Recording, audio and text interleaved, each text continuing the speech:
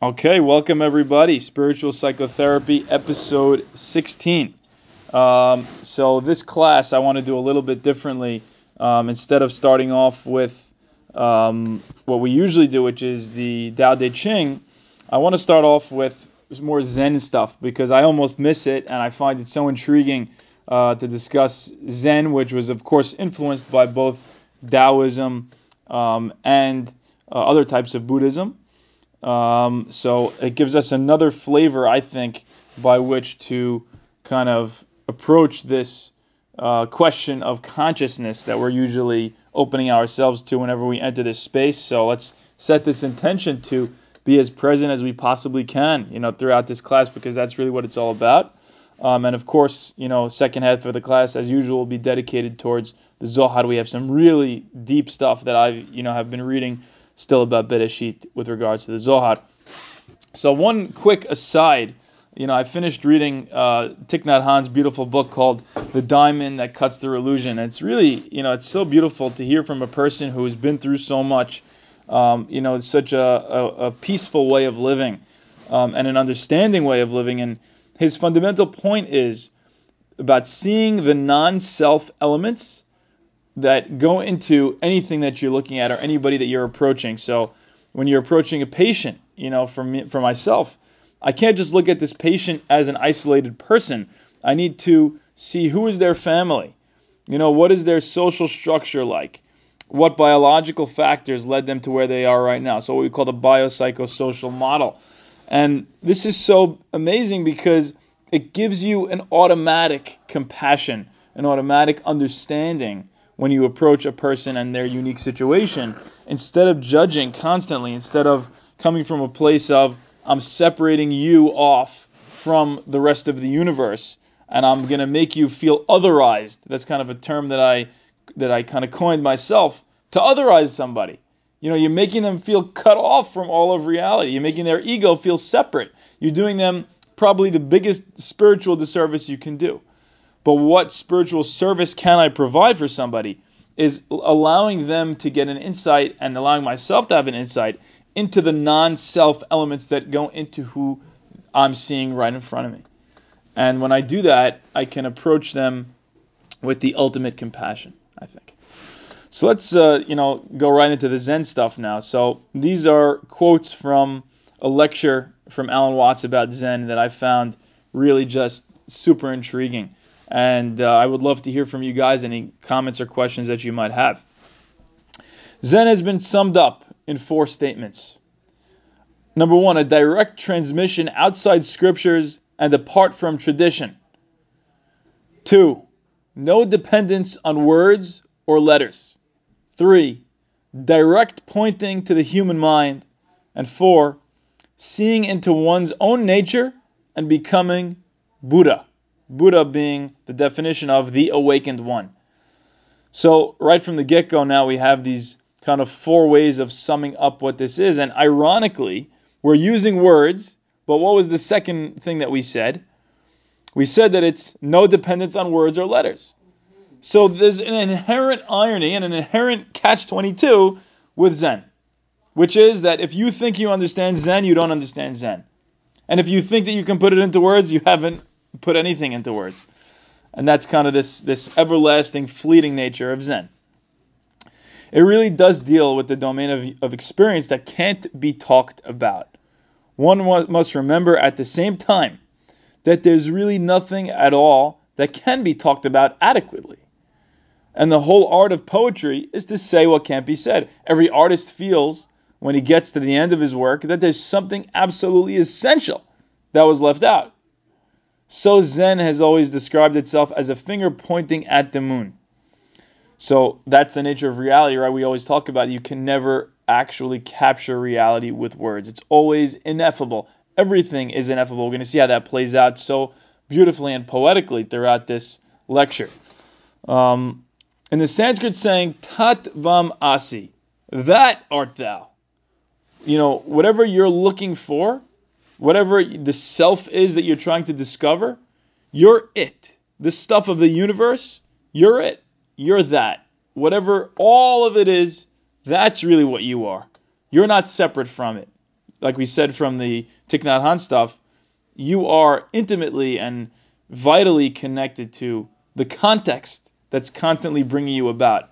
The spatial context, right? The universe, and also the temporal context, the Big Bang until right now. Zen is concerned with that. That, of course, is the word which is used for Brahman, the absolute reality, in Hindu philosophy, and you're it, only in disguise, right? So Zen is thatness, it's suchness, right? This idea that they talk about is called ta-ta-ta, which is that. You are that. And stop trying to think about that. Just connect with the stuff of reality right now. So you're all of this stuff, but right now you're playing this part. You're in disguise, and you're disguised so well that you've forgotten it. Like we always talk about this Hindu idea of God being, playing this game of cosmic hide and seek with himself. And the ultimate humor at the end of this game is going to be God discovering himself. And, one of the things that is so beautiful is that when a person in Zen, or when a Hindu or a Buddhist sees another Hindu or Buddhist, they bow to them because they're bowing to this, basically manifestation of God that is playing its part so well. And disguised so well as another face of, some random person. But as we talk about like faces of God or Selem Elohim, everybody being created in the image of God, I think it's a hint at that same idea. Unfortunately, ideas like the ultimate ground of being, the self, Brahman, ultimate reality, the great void, all that is very, very abstract talk, and Zen is concerned with a much more direct way of coming to an understanding of that, or thatness as it's called. Right? So Zen is not interested in philosophizing or pontificating, which you might not know based on listening to these, talks from me, because I enjoy that very much. But the point is not to stop at that. The point is to, continue on from the words and from the pointing and actually look at what it's pointing to, which is the thatness. Ta-ta-ta in Sanskrit. I think, first of all, the appeal of Zen lies in its unusual quality of humor. Religions aren't, as a rule, humorous in any way, he says. Religions are serious. And when one looks at Zen art and reads Zen stories, it's quite apparent that something is going on here which isn't serious in the ordinary sense, however sincere it may be. So he's saying, there's something about Zen that has a lightness to it, a lack of seriousness to it. The other classes inside, if you're looking for it, but fadal to this one if you like. This is Spiritual Psychotherapy, and that's an Israel talk in there. Oh, I was looking for Leon, but... Oh, for Leon. Okay, yeah, I don't think he's giving a class tonight, so you're more than welcome. So we're going over a lecture from Alan Watts, and we're talking about different Eastern philosophies.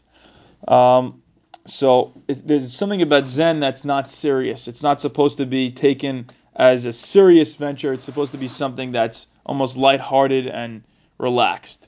And there's a difference between seriousness and sincerity. You could be doing something sincerely, like playing an instrument or playing baseball, but at the end of the day, it's not serious. It's just a game. Right. That's the feeling when it comes to these Eastern stuff. So he says here, to Westerners, so I think what has appealed to Westerners is that Zen has no doctrines.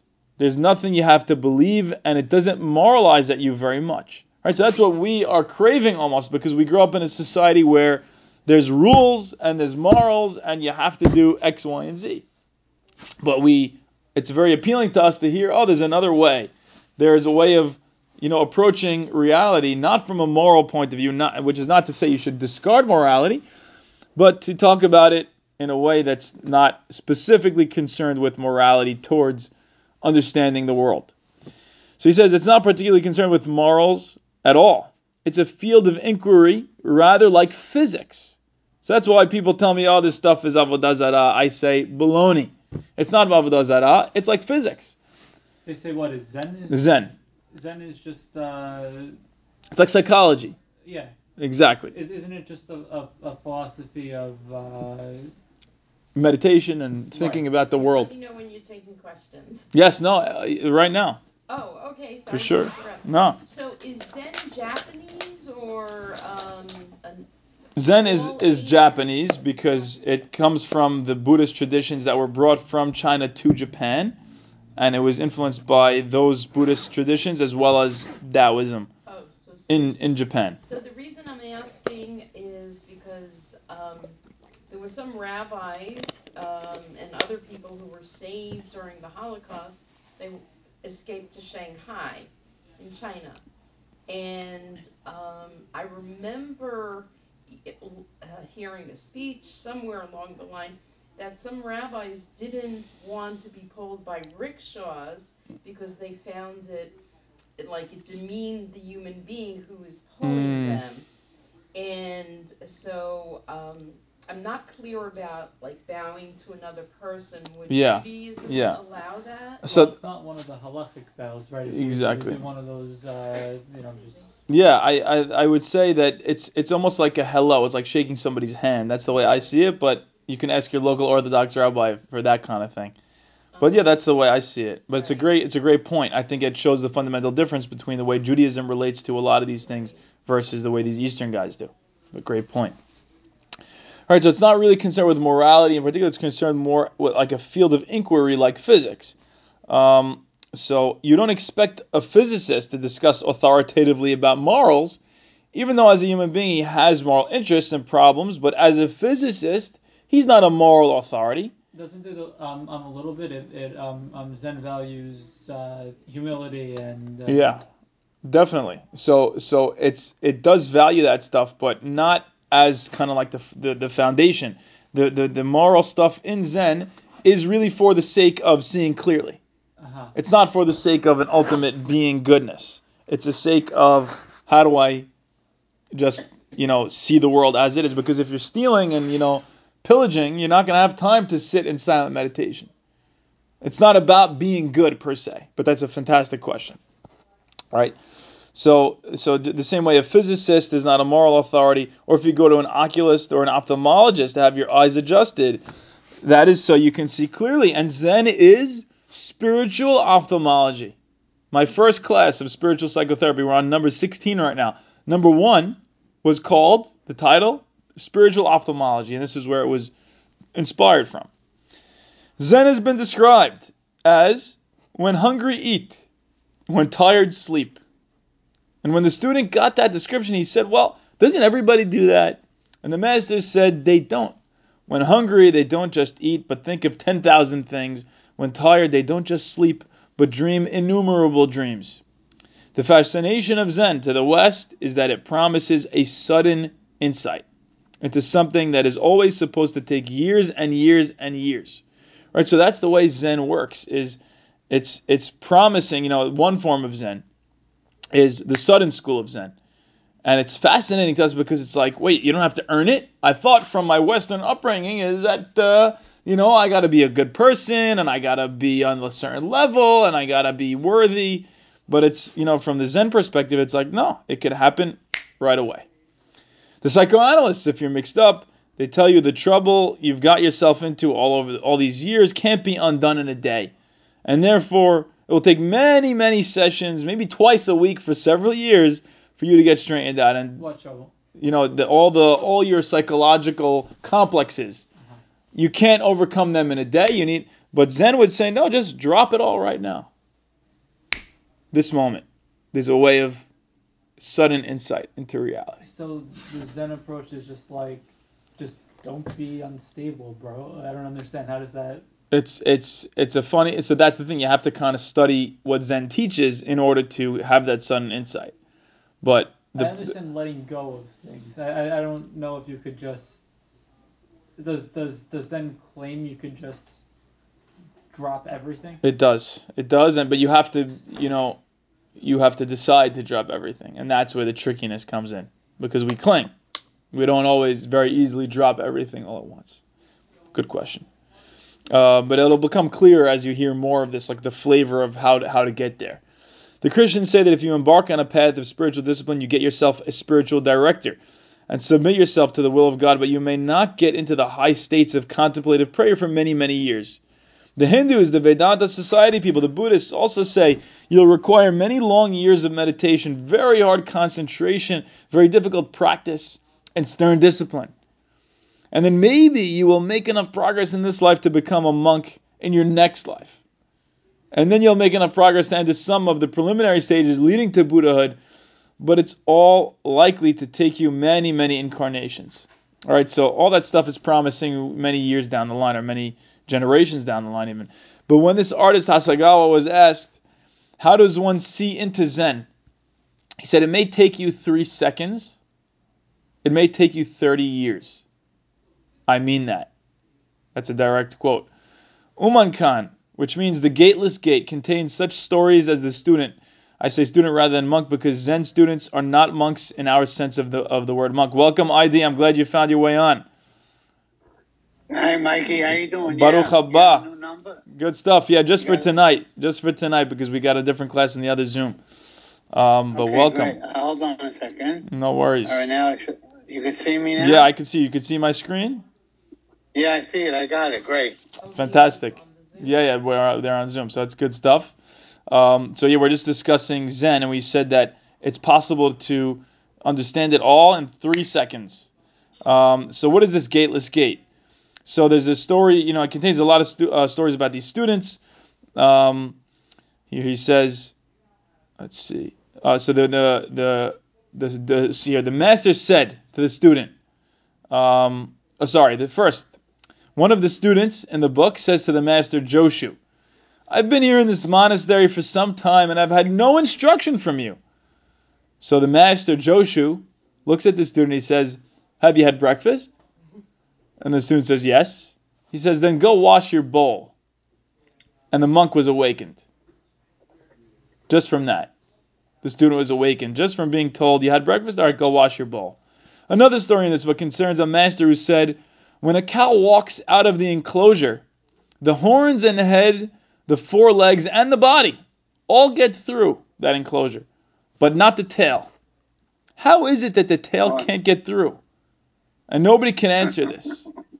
Right? So it's supposed to... Hey, maybe he got caught on the door going out.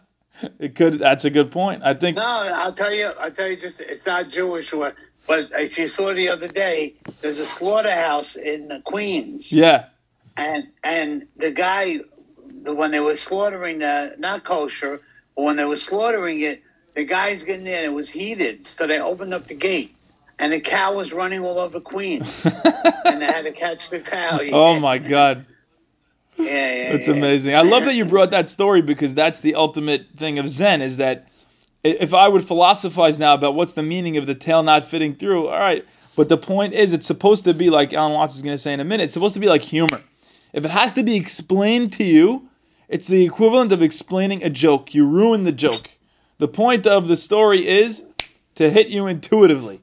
So let's see from these coming stories if we can have that same feeling, right? Right, and the truth is, like you say, because I'm a big fan of the fact that when you're telling the story, the levity definitely adds spice to the story. 100%, 100%. So these are some of my favorites. These stories are the main reason why I brought this lecture because I just love them very much. So let's see what else he has here. He says, another story. It tells of a certain master called Baijan, who was so good that he had hundreds of students and they couldn't all be housed in one monastery. So he had to find one of the students who could also be a master. So he arranged for a test. He put down a pitcher in front of them all. Right, this is my favorite story. He puts a pitcher in front of all the students. And he said, without making an assertion or without making a denial, tell me, what is this? Pointing at the pitcher. And the senior monk said it couldn't be called a piece of wood. The teacher did not accept this answer. But the monastery cook came forward and kicked the pitcher over and walked away. And he got the job. Wow. Right? So to me, it's that. It's that ability to hit you with the realness of the thing, of this moment, in a certain unique way. And it shouldn't be even explained. It's supposed to hit you intuitively. So he says, all these stories resemble jokes in this sense. The joke is told to make you laugh. When you get the point of a joke, you laugh spontaneously. But if the point has to be explained to you, you don't laugh so well. It's not a joke. You force a laugh. Exactly. It's not a joke. You totally missed it. There's some kind of sudden impact between the punchline and the laugh. And so in exactly the same way, with these stories, there's expected to be something else than laughter, which is sudden insight into the nature of being. That one day, you'll hear one of these stories, and by accident, all of a sudden, you'll have an aha, mystical moment. When an inquirer about Zen came to a master, often, they approach the Zen master with a kind of key question. What is the fundamental principle of Buddhism? Or why did the bearded barbarian come from the West? Because, of course, Zen is supposed to have been brought into China by a Hindu named Bodhidharma. Bodhidharma always represented as having this big bushy beard and a very fierce eyes, right, to him.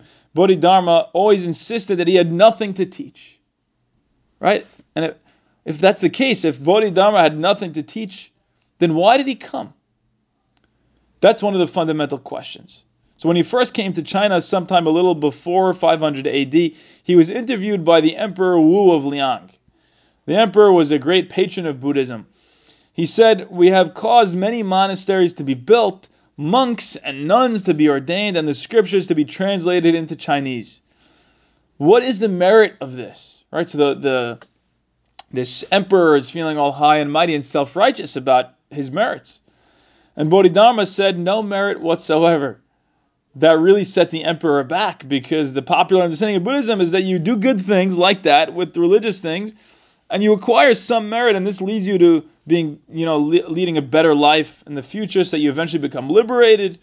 And so he was totally set back. Right? So he was buying into this, like, let me become better so that I get enlightened.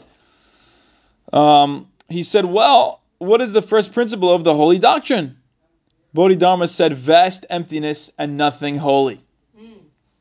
Or in vast emptiness, there is nothing holy. So the emperor said, who is it then that stands before us? The implication being, aren't you supposed to be a holy man? And Bodhidharma said, I don't know. So there's something about this story that's supposed to hit you. That here's a guy approaching somebody who's trying to be all self-righteous and says, well, if it's not about righteousness, then what is all of this about? He says, well, it's all about everything's emptiness and nothing is holy. And he says, then who are you? He says, I have no idea. So doesn't that kind of sound like like Buddhism can't make you discover who you are, or Zen? That's the great irony. The great irony is that it teaches selflessness of consciousness. That when looking for yourself, the point of all of this is that there's nothing to find. That you're supposed to find almost nothing and no one. And we talk about Yesh Me'ayin, Hashem. We talk about Hashem creating the world, something from nothing. And the Hachamim say Hashem is the Ayin. We're going to do the second half of the class, is going to be Zohar. So God is the nothingness. And there's something about that. You're following the path. It's a path to happiness, but you're not really.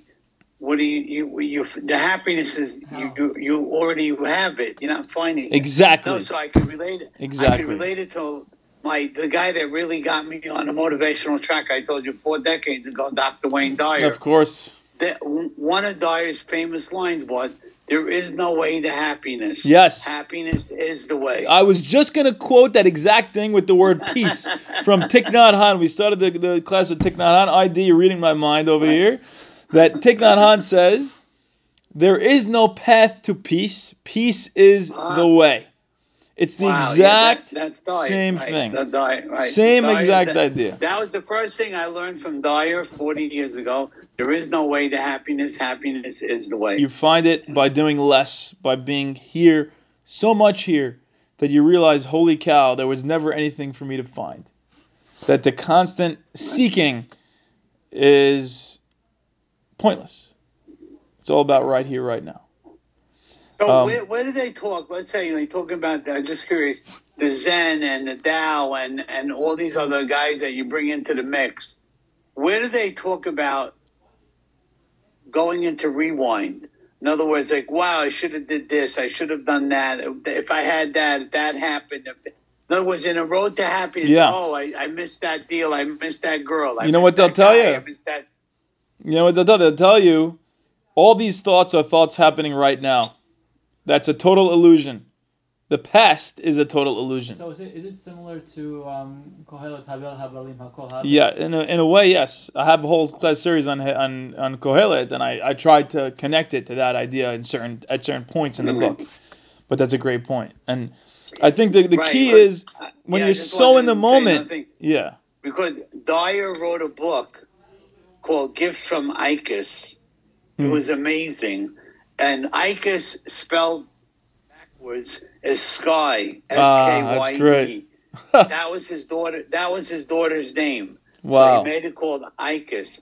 And the entire book was a parable about going to a planet where you could go into rewind and correct everything that you wanted to. Wow. And did that turn out well for the protagonist? Yeah, I mean, it was a cute story, but he always, in his speeches, when I saw him in person on video, whatever, he always said that, if you want to go into rewind, he's a big fan of, you don't go into rewind. Yes. But he said he wrote the book so you could hallucinate that you can go into rewind. I love it. And I know you told the friend of yours, you said, life is not a cassette tape. You can't hit rewind. He spoke in Sephardic for us that one time. Right. Amazing. Amazing. Right. I love it. It's all connecting. But I think the key is that it's all stemming from this moment. And once you're so in this moment, it almost is like, why am I worrying so much about the past or the future? Let me be present and realize that all that stuff is not even close to as real as right here, right now. So, out of curiosity, the threads of all these different, let's say, models you're bringing in, do you think that they're connect? I assume you think they're connected. Otherwise, you wouldn't bring them into play. Yeah. Whether it's the Tao or Zohar or Buddha or Dyer or whoever these guys are or these people are, there's a common thread. So like, how do you connect all of them? Which route do you take? I think on the one hand, you can sometimes see differences, and that's fine because I think we're human beings. We need different styles at different times. But at the same time, I think Buddhism almost flows through all of it in the sense that Buddhism is not telling you to do anything differently. It's saying whatever you're doing, be present. So when you're learning Torah, be present. If you're being Hazan, be present. If you're going to work, be present. And just watch and don't identify with the passing phenomena. Don't identify with the next thought. And the Buddha is what part of Asia? Is it Japan, China, so yeah, it's everything? Really, Zen Buddhism was in Japan. In Japan, right. Exactly. So then my playbill of the wabi-sabi, the ikigai, all that, it all plays into that world of Buddhism, right? So much so. Exactly. I love this. It's beautiful because I love how you're seeing almost like a panoramic view of all this and like how does it connect? Exactly. That's the $1,000 word I was looking for. It's great. Yeah, it's good stuff. So let's see. I just want to give you even more of a flavor of this, and it should start to resonate even more. So now it's saying too much, says Alan Watts. I warn you to say that Zen is trying to point to the physical universe. So Bobby, this is what I was afraid of saying this earlier. Don't say that Zen is pointing to the physical universe so that you could look at it without forming ideas about it. That is saying too much. But it is the general idea. It's in the direction of being the right idea. Zen people speak of the virtue of mushin, which means no mind, or munan, no thought. This is not an anti-intellectual attitude.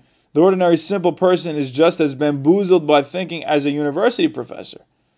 You can think intellectually in a no-think way. That's the art. You're just experiencing. Exactly. You can be intellectual, but don't identify with the thoughts that are passing. Be the awareness as the thoughts are coming. You could be the smartest guy on earth, but just be present with the thoughts. So it doesn't mean not to have any thoughts at all. It means not to be fooled by thoughts, not to be hypnotized by the forms of speech and images that we have for the world, not to be hypnotized by them into thinking that this is the way that reality is. So if I say this is a fan, like he holds up a fan, it isn't to begin with fan as a noise, and this doesn't make the noise fan, but it can be many other things in a fan, right? If it could be a back scratcher, it could be all sorts of things that don't let. So what he's saying is, don't let the words limit the possibilities of life, because he says this fan actually has an inscription on it. On the fan that he was holding up, it was an inscription by a Zen master who was 100 years old. It says, "I don't understand. I don't know anything about it." That's what he says about this fan. The same way that Bodhidharma said, when the emperor said, "Who are you?" He says, "I have no idea." What is this thing? I have no idea. Anybody who says that he knows what Zen is a fraud. Nobody knows. Just like you don't know who you are. All this business about your name and your accomplishments, your certificates, what your friends say about you, you know very well that's not you. But the problem to know who you are is the problem of smelling your own nose. Or you can't do it. Give it up. The whole point of Zen is to beat you in a psychological sense until you finally give up trying. You finally give up trying to, gain this. And instead of you trying to do it, what ends up happening? You naturally slip into it by accident. And it can only happen that way. When the great Japanese master Dogen came back from China in about the year 1200 to bring his school of Zen into Japan, they asked him, "What did you learn in China?" He said, "The eyes are horizontal, the nose is perpendicular." Right? So, Dr. Nasser, if you sent your kid to college, and he comes back after 4 years of you paying $60,000, and you tell him, "Son, what did you learn in college?" And he tells you, the eyes are horizontal and the nose is perpendicular. What would you say to him? How would you feel? Yeah, it'll be unclear what he learned, because he's not really communicating anything except for like obvious things. Exactly. So I'd probably ask him more questions, just to see like what he's talking about. Exactly. I would hope it wouldn't be too alarming to you, but I think the point of this extreme statement right here is supposed to be that Zen is not looking for some greater thing than that. It's looking basically to get you in touch with the obvious, even what you might call the mundane or the ordinary, which I don't think it could be limited to mundane and ordinary. I just think that it might feel that way initially, or the way you think about it, but really in its reality, it's wondrous, it's ecstatic, it can be described in many ways, but reality just is right there. So we'll do a little bit more and then we'll go to the Zohar. So you see, it is this kind of way of going about things, this method of Zen, that has so fascinated the West. And everybody who reads about Zen wonders if somehow this understanding is right under your nose.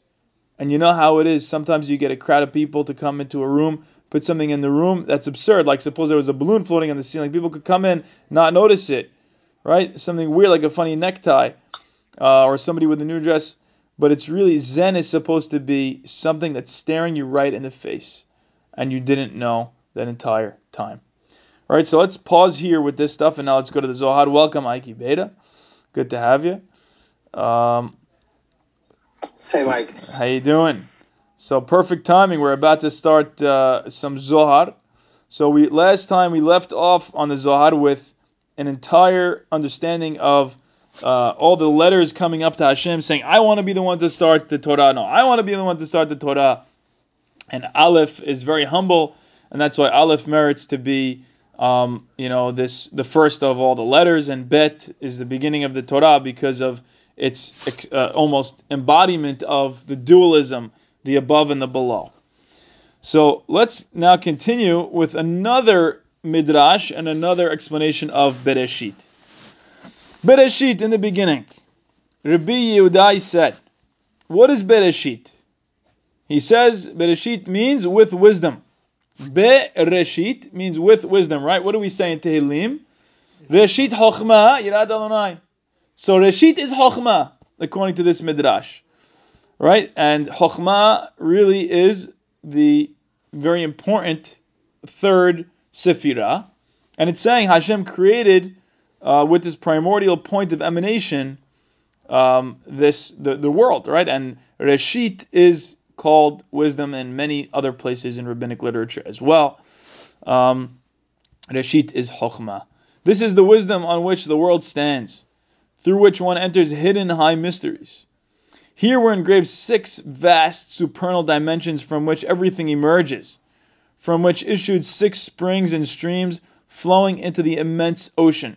Right? So why 6? Right? How do we know 6? Because Bereshit, sheet in Aramaic is shesh, is 6. Bara means to create. So you have bara, sheet. Hashem created, or whatever it was, created the 6. What are these 6? What? The 6 sefirot. Right, so within Chokhmah is one of the upper sefirot. Within Chokhmah, the 6 sefirot from Hesed till Yesod are etched, subsequently emerging and flowing to the ocean of Shekhinah. Right, and the Shekhinah is the ocean that's going to bring all that into the physical plane. All right, so Bereshit is bara shit. He created the 6 sefirot. Who created them? So I kind of left that a little bit vague. Who created all this stuff that was kind of latent within Chokhmah? The unmentioned, the hidden, unknown. Anybody know what that's talking about? Well, didn't we say God was unknown? Good, so God is unknown, but it's really, in terms of Sefirot, good, it's Keter. It's this Ein Sof Keter thing, which is like hovering above and also somehow part of the Sefirot. But it's unnamed and it's kind of ethereal. We don't really know what it is, and it's the unnamed subject of the verb bara. So keter and Ein Sof. After you read this stuff for a while, you realize that they're just speaking in code. Yes. And you just translate it in your head as it goes through, because everything means something else, but it is consistent. Yeah, you know? It's pretty damn consistent. And the same thing like mi and ma. We were talking about when in terms of Bina and Shekhinah, it's going to come up again. All this stuff, you're right. These are all just basically code words. You just need a little dictionary cheat sheet, and then you could just understand what they're talking about. Exactly. And thank God for these footnotes. It's code for what? So it's code for different sefirot. There's different codes for different sefirot and the function that they play in creation, basically. So here, the example was Chokhmah was Reshit, and also the 6 is talking about the 6 sefirot in between Hesed and Shekhinah. Right, and also the world was created with those 6 letters. Yes, and Ein Sof. Exactly. The top one, and Shekhinah is always the bottom one, it's the ocean, who connects to the world. It's all, you hear it over and over again, and then you kind of get it. Exactly, it becomes second nature. It's like learning a new language. And also there's one midrash here that says the 6 letters could also be an explanation. Yod Ke, Vav Ke, and Yod Ke are those 6 letters. But back to this. 6 is also the directions too. Interesting. Right, up, down, back, forward. Yes. So I think that's part of it as well. Yeah, it's gonna mention that the direction stuff soon. That's a great point. So Rabbi Hiya and Rabbi Yoseh were walking on the way. As they reached the site of a certain field, Rabbi Hiya said to Rabbi Yoseh, "What you have said, Bereshit, is certainly true, for there are 6 supernal days in the Torah, not more. The others are concealed. But in the secrets of creation, we have discovered this." Right? So he's now making a statement about 6 days. Right? So what are these 6 that were created? The mystical Torah Tiferet includes the 6 sefirot from Hesed to Yesod, the 6 primordial days of creation, whereas the higher sefirot are concealed. So he's saying the 6 idea also corresponds to the 6 days of creation, and it could be that these 6 sefirot correspond to those 6 days as well. So that's super interesting. And Tiferet is almost like floating above those lower sefirot also, the upper sefirot being the ones that are concealed. And now they're saying we have this, seemingly a book called Secrets of Creation. And what did they discover? They discovered this entire thing that we're going to read now. The Holy Hidden One, right? Who is that? That's, of course, Keter. Engraved and engraving in the innards of a recess punctuated by a thrust point, Right? So Keter is using Chokhmah to penetrate into Binah, right? The male and the female element being Chokhmah and Binah respectively. So Binah has this womb or recess, and that's where Rahamim comes like Rahim, penetrated by the primordial point of Chokhmah, right? The compassionate womb almost. So Chokhmah is penetrating into the womb of Binah. He engraved that engraving, hiding it away, like one who locks up everything under a single key, which locks everything within a single palace. Right? So something is being hidden here. The key of Chokhmah opens and closes the palace of Binah. That's the analogy that's being given. The key opening the palace. Which is so interesting because if you think about the singularity of creation, it's like this ironic thing. Like, well, what was it? Was it a point? Was it a physical object? Well, if it was a physical object, then in what point of space was it contained? So in my mind, I think about the singularity as like the male element, like the Chokhmah, and the Binah somehow like the enclosure or the space that wasn't really there but was there, because you can't talk about space during the singularity point. It was just a point. But it's kind of like this ironic dwelling on two levels. Mike, yes. I have a question. I have the book. I told you the Zohar book in front of me, this book yes. that I read, in English. And it says, I just want to maybe add some value. I love it, yeah. It says that the first, I didn't know what this word meant. It said the first in Hoy Sefirot, then it's called Keter, or crown. Yes. In which there are two main aspects. The inner aspect of Keter, which is called Atik or Atik Yomin, and the outer aspect called Arif and Pin. So what is that? Atik Yomin, I think, means ancient of days. And Arich Anpin, I think, means like Orech is like length of Anpin. How do you spell Anpin? Right.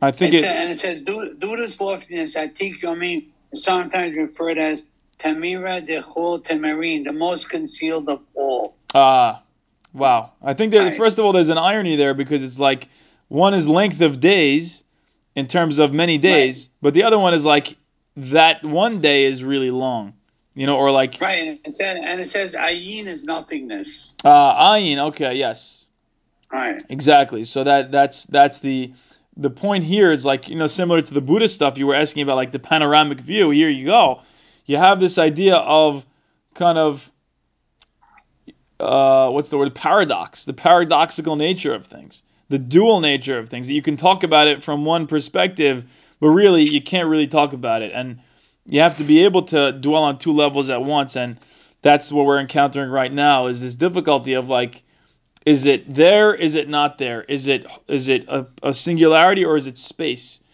And I think, is it a recess or is it a point? Also, just to end on that, Arich Ampin is essentially the expression of God's will. Interesting.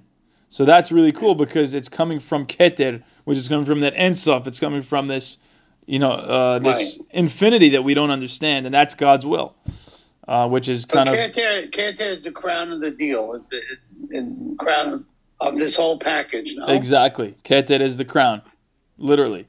Right. Great points. Thank you for adding that. That's awesome. And here we're going to continue talking now about this palace and this key. What's going on? So although everything is hidden away within that palace, the essence of everything lies in that key, which closes and opens. Right. So the essence of everything that's going to be created is contained within, almost like the sperm, which is like the Chokhmah. It contains all like the genetic material that's going to go into the womb of Binah and create all of reality, which we know in that singularity, all the potential and all the, what's going to end up playing out in the universe is contained within that singularity. All the laws of physics, everything that's played out since then. Don't even ask me about free will. It's a story for another time. Within that palace lie hidden treasures, one greater than the other. Within that palace stand gates built cryptically, 50 of them. So now, Dr. Nassi, you were mentioning directions. This is going to come in handy. So there's going to be 50 gates now. Carved into four sides, they were 49. Right, so what happened to that one gate? 49 we know is like the natural level, like with Shavuot, you have 7 of 7. 7 times 7, that's like the natural order. The one above is the 50th, is like the 8th. Above the 7 is the supernatural. So 49 were carved into the 4 sides of the palace. One gate has no side. What does that mean? Well, it transcended space. Similar to our discussion last week about the Mishkan and in the Kodesh HaKodashim, in the Holy of Holies, the Aron was eno min hamidah, said the Hachamim, that it was not able to be measured, its space. So no one knows whether it is above or below. It is shut. So nobody can really understand this gateless gate, right? Which is ironic because we discussed that earlier in the class. But this one gate that has no space to it, and it almost kind of clues you in. If you can transcend space, you can go through this gate. It's similar to that Zen story we said earlier. How could it be that everything got through except for the tail of the cow? Well, maybe the reason the tail of the cow didn't get through is because you're thinking about it in terms of space. But yes, question. Yeah, doesn't that seem so innovative? No one knows if it's above or below. I mean, it seems like almost Heisenberg's uncertainty principle or Schrodinger's cat. It's like it's so so far ahead of its time. Yes. I mean, we didn't start thinking like that about the uncertainty in physicality for hundreds and hundreds of years. It's wild to realize that there's relativity and uncertainty, and you could be here, you could be there. How do you really know? You don't really know. It's very interesting. It's unbelievable, and that's what's so fascinating to me. We've been reading Rabbi Sassoon in the earlier class. Rabbi Sassoon was both a rabbi and a physicist, and he has a book called Reality Revisited where he discusses a lot of this stuff, and he shows that physics now is headed in the direction of where religion has always been, which is this idea of paradox and uncertainty and both things being true at once. That's what's so fascinating that we keep noticing here, like, why does this sound exactly like the uncertainty principle, or why does this sound exactly like the wave-particle duality of an electron? Well, that's because once you approach reality from a very refined perspective here and a very refined perspective there, you're going to end up converging eventually, if they're really true. And I think that's what we're finding, is that there's a lot of truth to it. And the truth is, once you try to conceive of it enough, it blows your conceptions to smithereens. And that's the point, is stop trying to conceive of it. Maybe. Right? Just be present with it. Like the ta-ta-ta, the thatness, the suchness of reality. That's the lesson I take from it. But these are fantastic points. A single key, right? A single path. So coming to the 4 sides here. 49 gates of Binah are revealed in 4 lower sefirot, corresponding to the 4 directions. This is you, Dr. Nasser. Chesed, south. Gevurah, north. Tiferet, east. And Shekhinah, west. The 50th gate remains hidden. It has no side and is shut. So, see Babylonian Talmud Rosh Hashanah 21b. Rav and Shemuel both said, 50 gates of Binah, understanding we created in the world, all of which were given to Moshe, except for one. As is said, you made him little less than God. Vatehasero me'at me'elohim in the 8th Mizmor. We quote that all the time. Right? Being a little bit less than God means, Lo yirani ha'adam v'chai. Man cannot see me and live. You'll see my back, you can't see my face. So for Moshe Rabbeinu, even for Moshe Rabbeinu, as a living being, he could not see the 50th gate. Because in order to see that 50th gate, you must die. Your ego, or whoever you are, cannot be you. I know that sounds extreme, but there's a life beyond what we conceive of this finite life. Instead of 49, some people read it as 40, but it's probably a misreading of a mem with a shmitchik over there, and that they read it as me instead of mem. So that's just an aside. Okay. So in those gates is one lock and one precise place for inserting the key. So here there's a very intimate relationship between the lock and the key. So what's going on there? So the opening within Binah. So the precise place is the subtle link between the primordial point of Chokhmah and the womb of the divine mother Binah. Elsewhere in the Zohar, this site is identified as a path unknown to any vulture. Alright, so there's a hidden path within Binah, within the womb of Binah, where the primordial point of Chokhmah entered.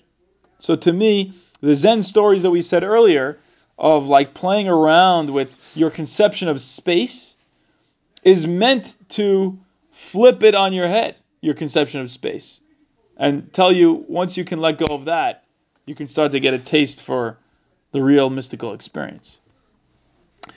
Right, so it's marked. Yes. Mikey, here's another book I have. Oh, baby. We're ripping them all out tonight. I want to hear. The 50th Gate by Rabbi Nachman. No way, the 50th Gate. Okay, there you go.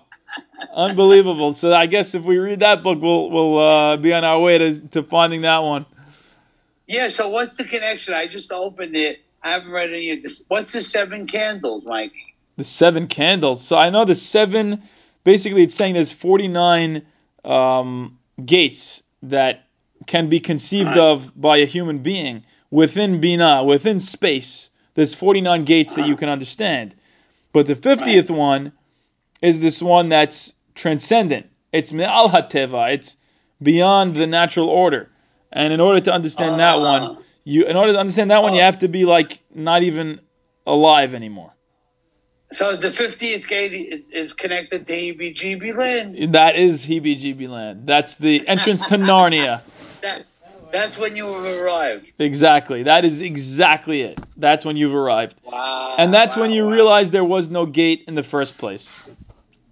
Wow. If I may say such a thing. All the gates disappear at that point. Yes. That's what I would say. And that there's no more seeking and there's no more finding. It's just here-ness and suchness and thatness. And it's almost like emotional when you start thinking about that. Like, I love you guys so much, and here we are talking to each other. We're each different manifestations of the Big Bang, headed out in different directions. One as me, one as you, and we're here in this moment in time, sharing this together. One day we're going to all be reunited as this suchness, as God, as the universe, as the ground of being, whatever you want to call it. We'll all be whatever it is. Your soul is going to be like the drop returning to the ocean. But the emotionality for me comes from looking at all of you and saying, like, wow, we're just passing through.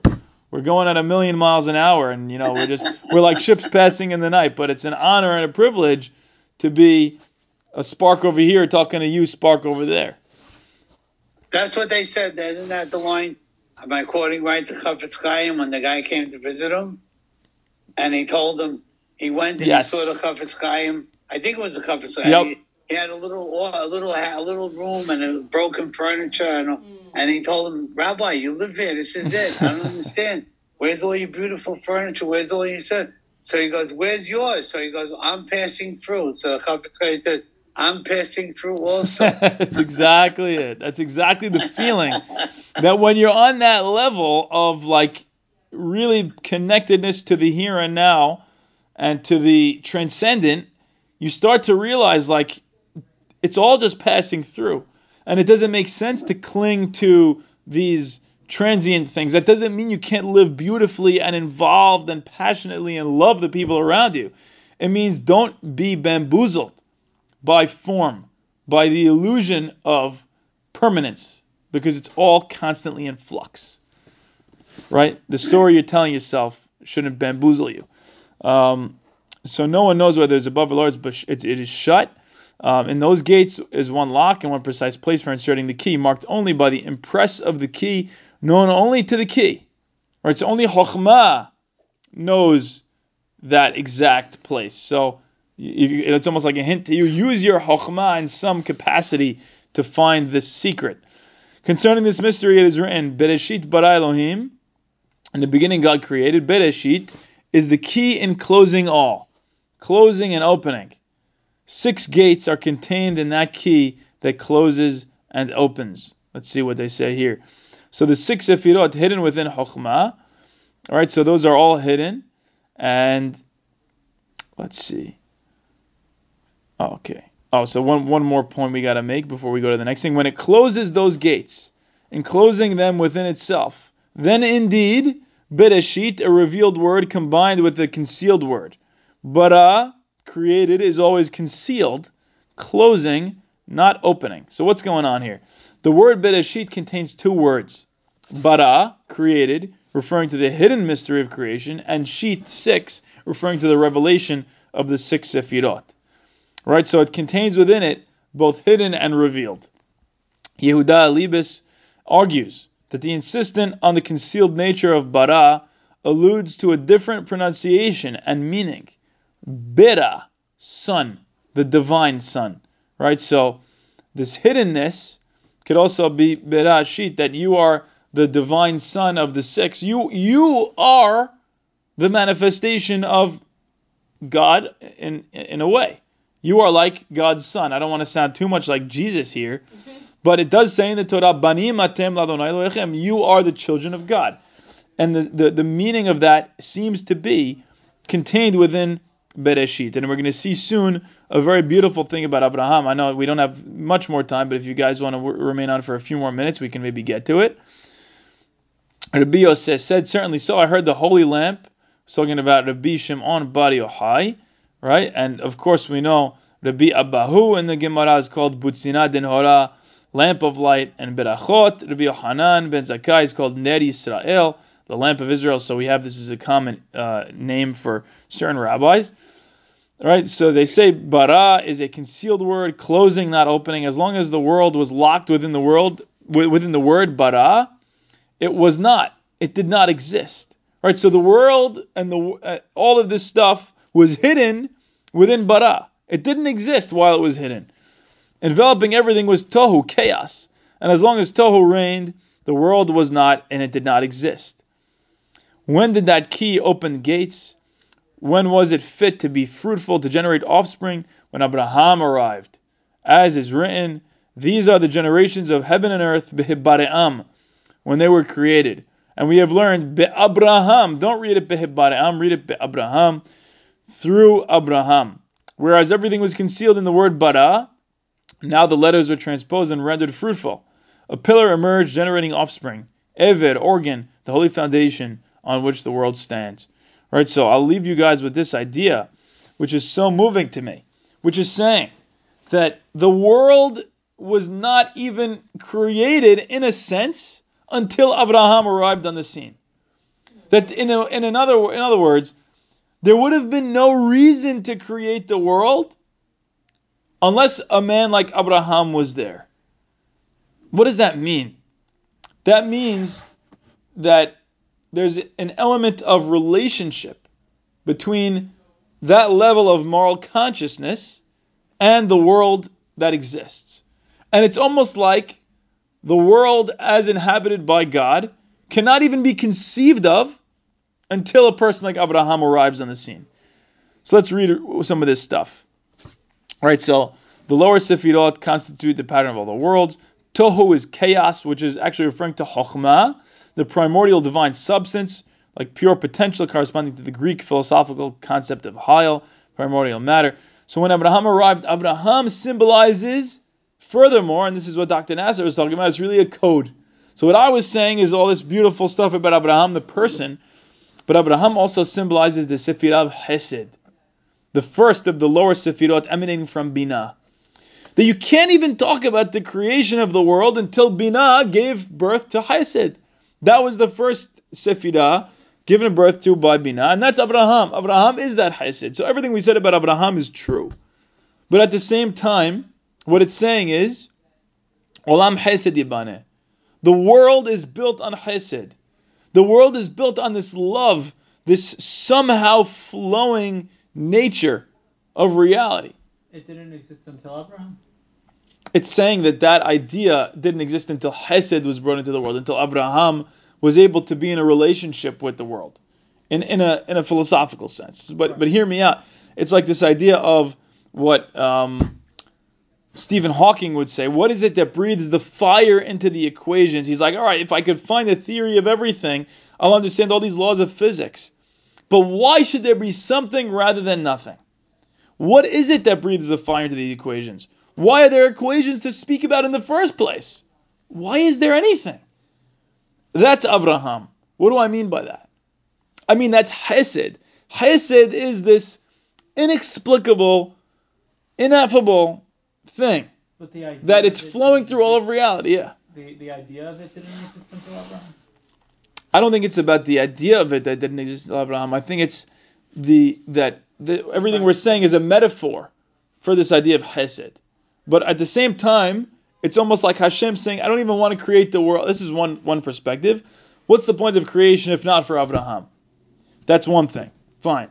But on the other hand, what is Abraham talking about in a deeper mystical sense? He's talking about this idea of Hesed. That it's this thing that flows through all of reality, which we don't understand how or why, but it just is here. That's what Hesed is. It's this benevolent, loving kindness that flows through all of everything. So we'll end with this. Be'abraham, according to the Yoshua ben Korha, Be'bare'am, when they were created, is an anagram of Be'abraham, which we said. Whereas everything was concealed, Ever, the letters of the word bara were rearranged into Ever, which not only forms the beginning of Abraham, but also signifies the male organ Yesod, the divine phallus and cosmic pillar. Right? So this is the thing that led to the male element that created all of the world in a literal sense, in this idea of Ever. So I'll close with this, and that is, when you can tap into the mystical experience, when you can tap into this feeling of beyond space, what's the word that comes to mind is ecstasy. Ecstasy is stasis, outside of space. Right? And why do we feel that that's ecstatic? Why is the experience of every guy tripping on acid or doing any of this stuff, why is it ecstasy? Well, the answer is because of Hesed. Because you feel this within the two, there's really one, we said last time. This relationship between yin and yang and all the laws of physics and all these particles that are flowing into each other. Well, you know something about that stuff? It's all Hesed, it's all love, it's all this beautiful ecstatic experience. And I just want to leave you guys with that, because I think hopefully we'll have one more class before we end the season. But if this is the last class, it was an honor and a privilege. So thank you everybody for tuning in. Any questions or comments, please feel free.